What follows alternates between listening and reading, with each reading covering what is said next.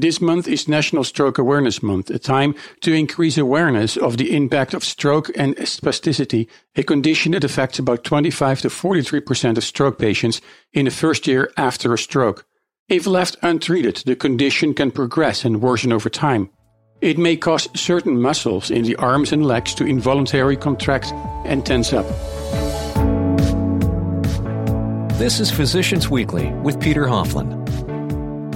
Living with spasticity can make simple movements and tasks difficult or nearly impossible. And that can be simple tasks, including buttoning a shirt or brushing teeth or even walking without help. Approximately 1.8 million Americans live with this condition. Patients and their caregivers may have tried to find treatment options, but may have not found one that works for them. And in other cases, doctors treating patients may have questions about how to best treat the condition. And while spasticity is a distinct condition that may occur due to a stroke, a neurological or brain disorder or an injury to the brain or spinal cord may also cause the condition. I spoke with Dr. Monica Verduzco-Gutierrez about spasticity. Dr. Gutierrez is professor and chair of rehabilitation medicine at the University of Texas Health in San Antonio. This is Physicians Weekly, your trusted source for the latest news and information about health and medicine. Dr. Gutierrez, as a specialist in rehabilitation medicine, you are treating spasticity. So let me start with asking you, what is spasticity and who are at risk? So spasticity is a type of complication condition that some patients, when they have central nervous system injuries, can develop.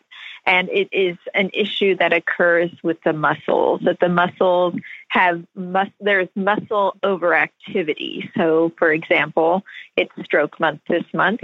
So patients who have a stroke, there's a lesion in their brain, the signals get thrown off, and there's actually kind of more, the balance is thrown off with the activity of muscles. More signals are being sent to muscles, and the muscles overact. And so then they're tighter or they're spasmed, and the movement isn't as normal as you would expect before because of the muscle tone is increased, and that is spasticity. And so again, the patients who are at risk are at ones who have disease of their central nervous system, most commonly stroke, brain injury, spinal cord injury, cerebral palsy, multiple sclerosis. Now, these are common causes, but what about the symptoms? I understand that some of the symptoms may make a simple task like shaking hands or brushing one's teeth more difficult, but there are more symptoms. And these symptoms may impact a patient's health-related quality of life. Can you tell me something about this? Maybe something that people need to know or be aware of? Right. So I'd like to, first say every patient's an individual, and you have to really listen to them and what their goals are and how it affects their function and their quality of life. And so, there's some people they'll feel muscle pains and muscle stiffness and tightness. And so that is definitely one of the part of the condition, the muscle, the tightness and the stiffness. And then that can cause abnormal movements, because if your leg is stiff and you can't bend it, you need to be able to, bend your ankle up to walk. You need to be able to bend your knee normally. So it can cause complications with people's gait. Again, it can cause pain and discomfort with, one of the patients was describing it as having a Charlie horse in their leg all the time. And if you can imagine, getting cramps, getting Charlie horses can be painful for people. And then that's also Charlie horse, kind of that muscle spasm. So they can get muscle spasms, twitches. Their muscles can, what we say, fire at the wrong time. And that means, they may contract when you don't want them to contract, or when you're trying to move your muscle and your arm in a certain way, and the opposite muscle is pulling rather than the one that you want to pull. And so those are some of the tasks. So then it might make it hard for someone to straighten their arm out to grab something, or if they grab something, they can't let it go because their hands, the spasticity in their hands makes it difficult to let go of something. And then, of course, then there's the pain as well. Now, when left untreated, symptoms can progress and worsen over time. Can you tell me what long-term complications are if patients are not treated correctly? So definitely some of the long-term conditions that we could expect to see. So probably one of the worst things is that, it gets so tight that it gets contracted. And that means then it's fixed that way and it can't move at all. And so we don't want that complication where it's fixed in an abnormal position, like let's say in a fist that's closed tight, and then you can't even open someone's hand or clean their hand. The hand can break down, the skin can break down. The same thing can happen at another body part, at the ankle, at the knee. And so that is going to cause the patient to be unable to progress in their recovery after having a stroke or a brain injury or a spinal cord injury if they're contracted. I understand that spasticity is separate from a patient's primary condition, and it requires specialty care that is not necessarily part of a patient's standard recovery plan. In some cases, doctors treating the primary conditions may not be aware of it. Can you tell me a bit more about this? Right. So first, you're exactly right. A lot of times the spasticity doesn't develop right away. And when a patient has had a stroke or a brain injury initially, everyone's kind of focusing on let's treat the stroke, but the spasticity may not actually develop for another month. And by that time, their lives have been saved and, they've gotten the clot busting drug or whatever it might be.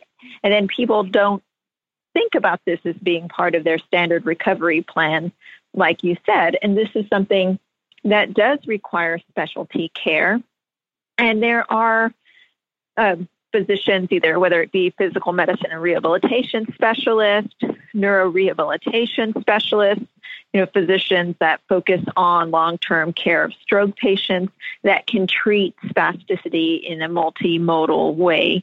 And so this is something that's very important. Yesterday, I had a patient in clinic and the family member said, I didn't even know about spasticity or that a spasticity could develop. I knew, it looks like he's having a stroke, call 911, but I didn't know this was a long-term consequence.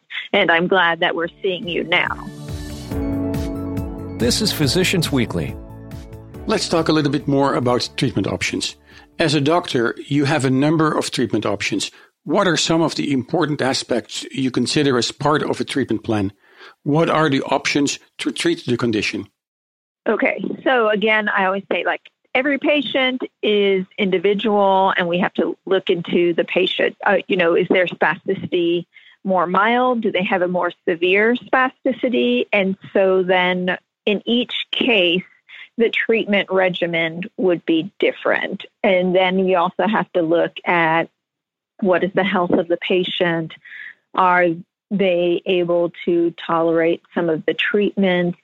And, what is the chronicity of the time that they've had? Has it been a stroke that they just had a month ago and their spasticity is new? Is it something that they had 5 years ago and they have longer-term issues with muscle spasticity? So again, treating everyone as an individual. And in treating the patients as an individual, there are many options, right? So I say, okay, the first things first is, the physical exercise and the stretching. In this case, exercise is medicine, and it's not one that you put in your mouth, but one that you have to do to your body. So you want to do stretching of the muscles to maintain the muscles being long, to preserve the range of motion and keep the muscle from getting shortened or contracted like we talked about. Sometimes also we use braces, so or orthotics as we call them, and patients may need orthotics to help them walk, or they may need an orthotic in their hand to keep it in the proper position, to keep it from the muscle shortening and getting contracted. Some patients will need oral medications, and there's a lot of oral medications that are used. One thing, I'm not a big oral medication fan because they make the patient drowsy. And I don't want a patient who's had a stroke or a brain injury to be sleepy. I want them to be awake, alert, and participating in their day and in therapy. There is baclofen medication that can be given via a delivery system that puts it into the intrathecal space, and that helps minimize any kind of side effects that oral medications might have. But again, it's a procedure because you have to have a surgery to get a pump placed. And then we do have injectable medications. So those are medications like botulinum neurotoxins that are put into muscles, the specific spastic muscles, to help the spasticity in that muscle. And it helps relax the muscle that's overactive and have the patient get more range of motion and mobility in that muscle group. Now, to conclude, what do physicians who may not necessarily see many patients with spasticity need to consider when one of their patients is diagnosed with the condition? But also, where can patients and their caregivers find more information? So one thing for physicians who are not physiatrists is that know that spasticity is a separate condition that is not contracture. And not every time that you see a contracture, it's only shortened muscles. There still may be underlying spasticity that can be treated.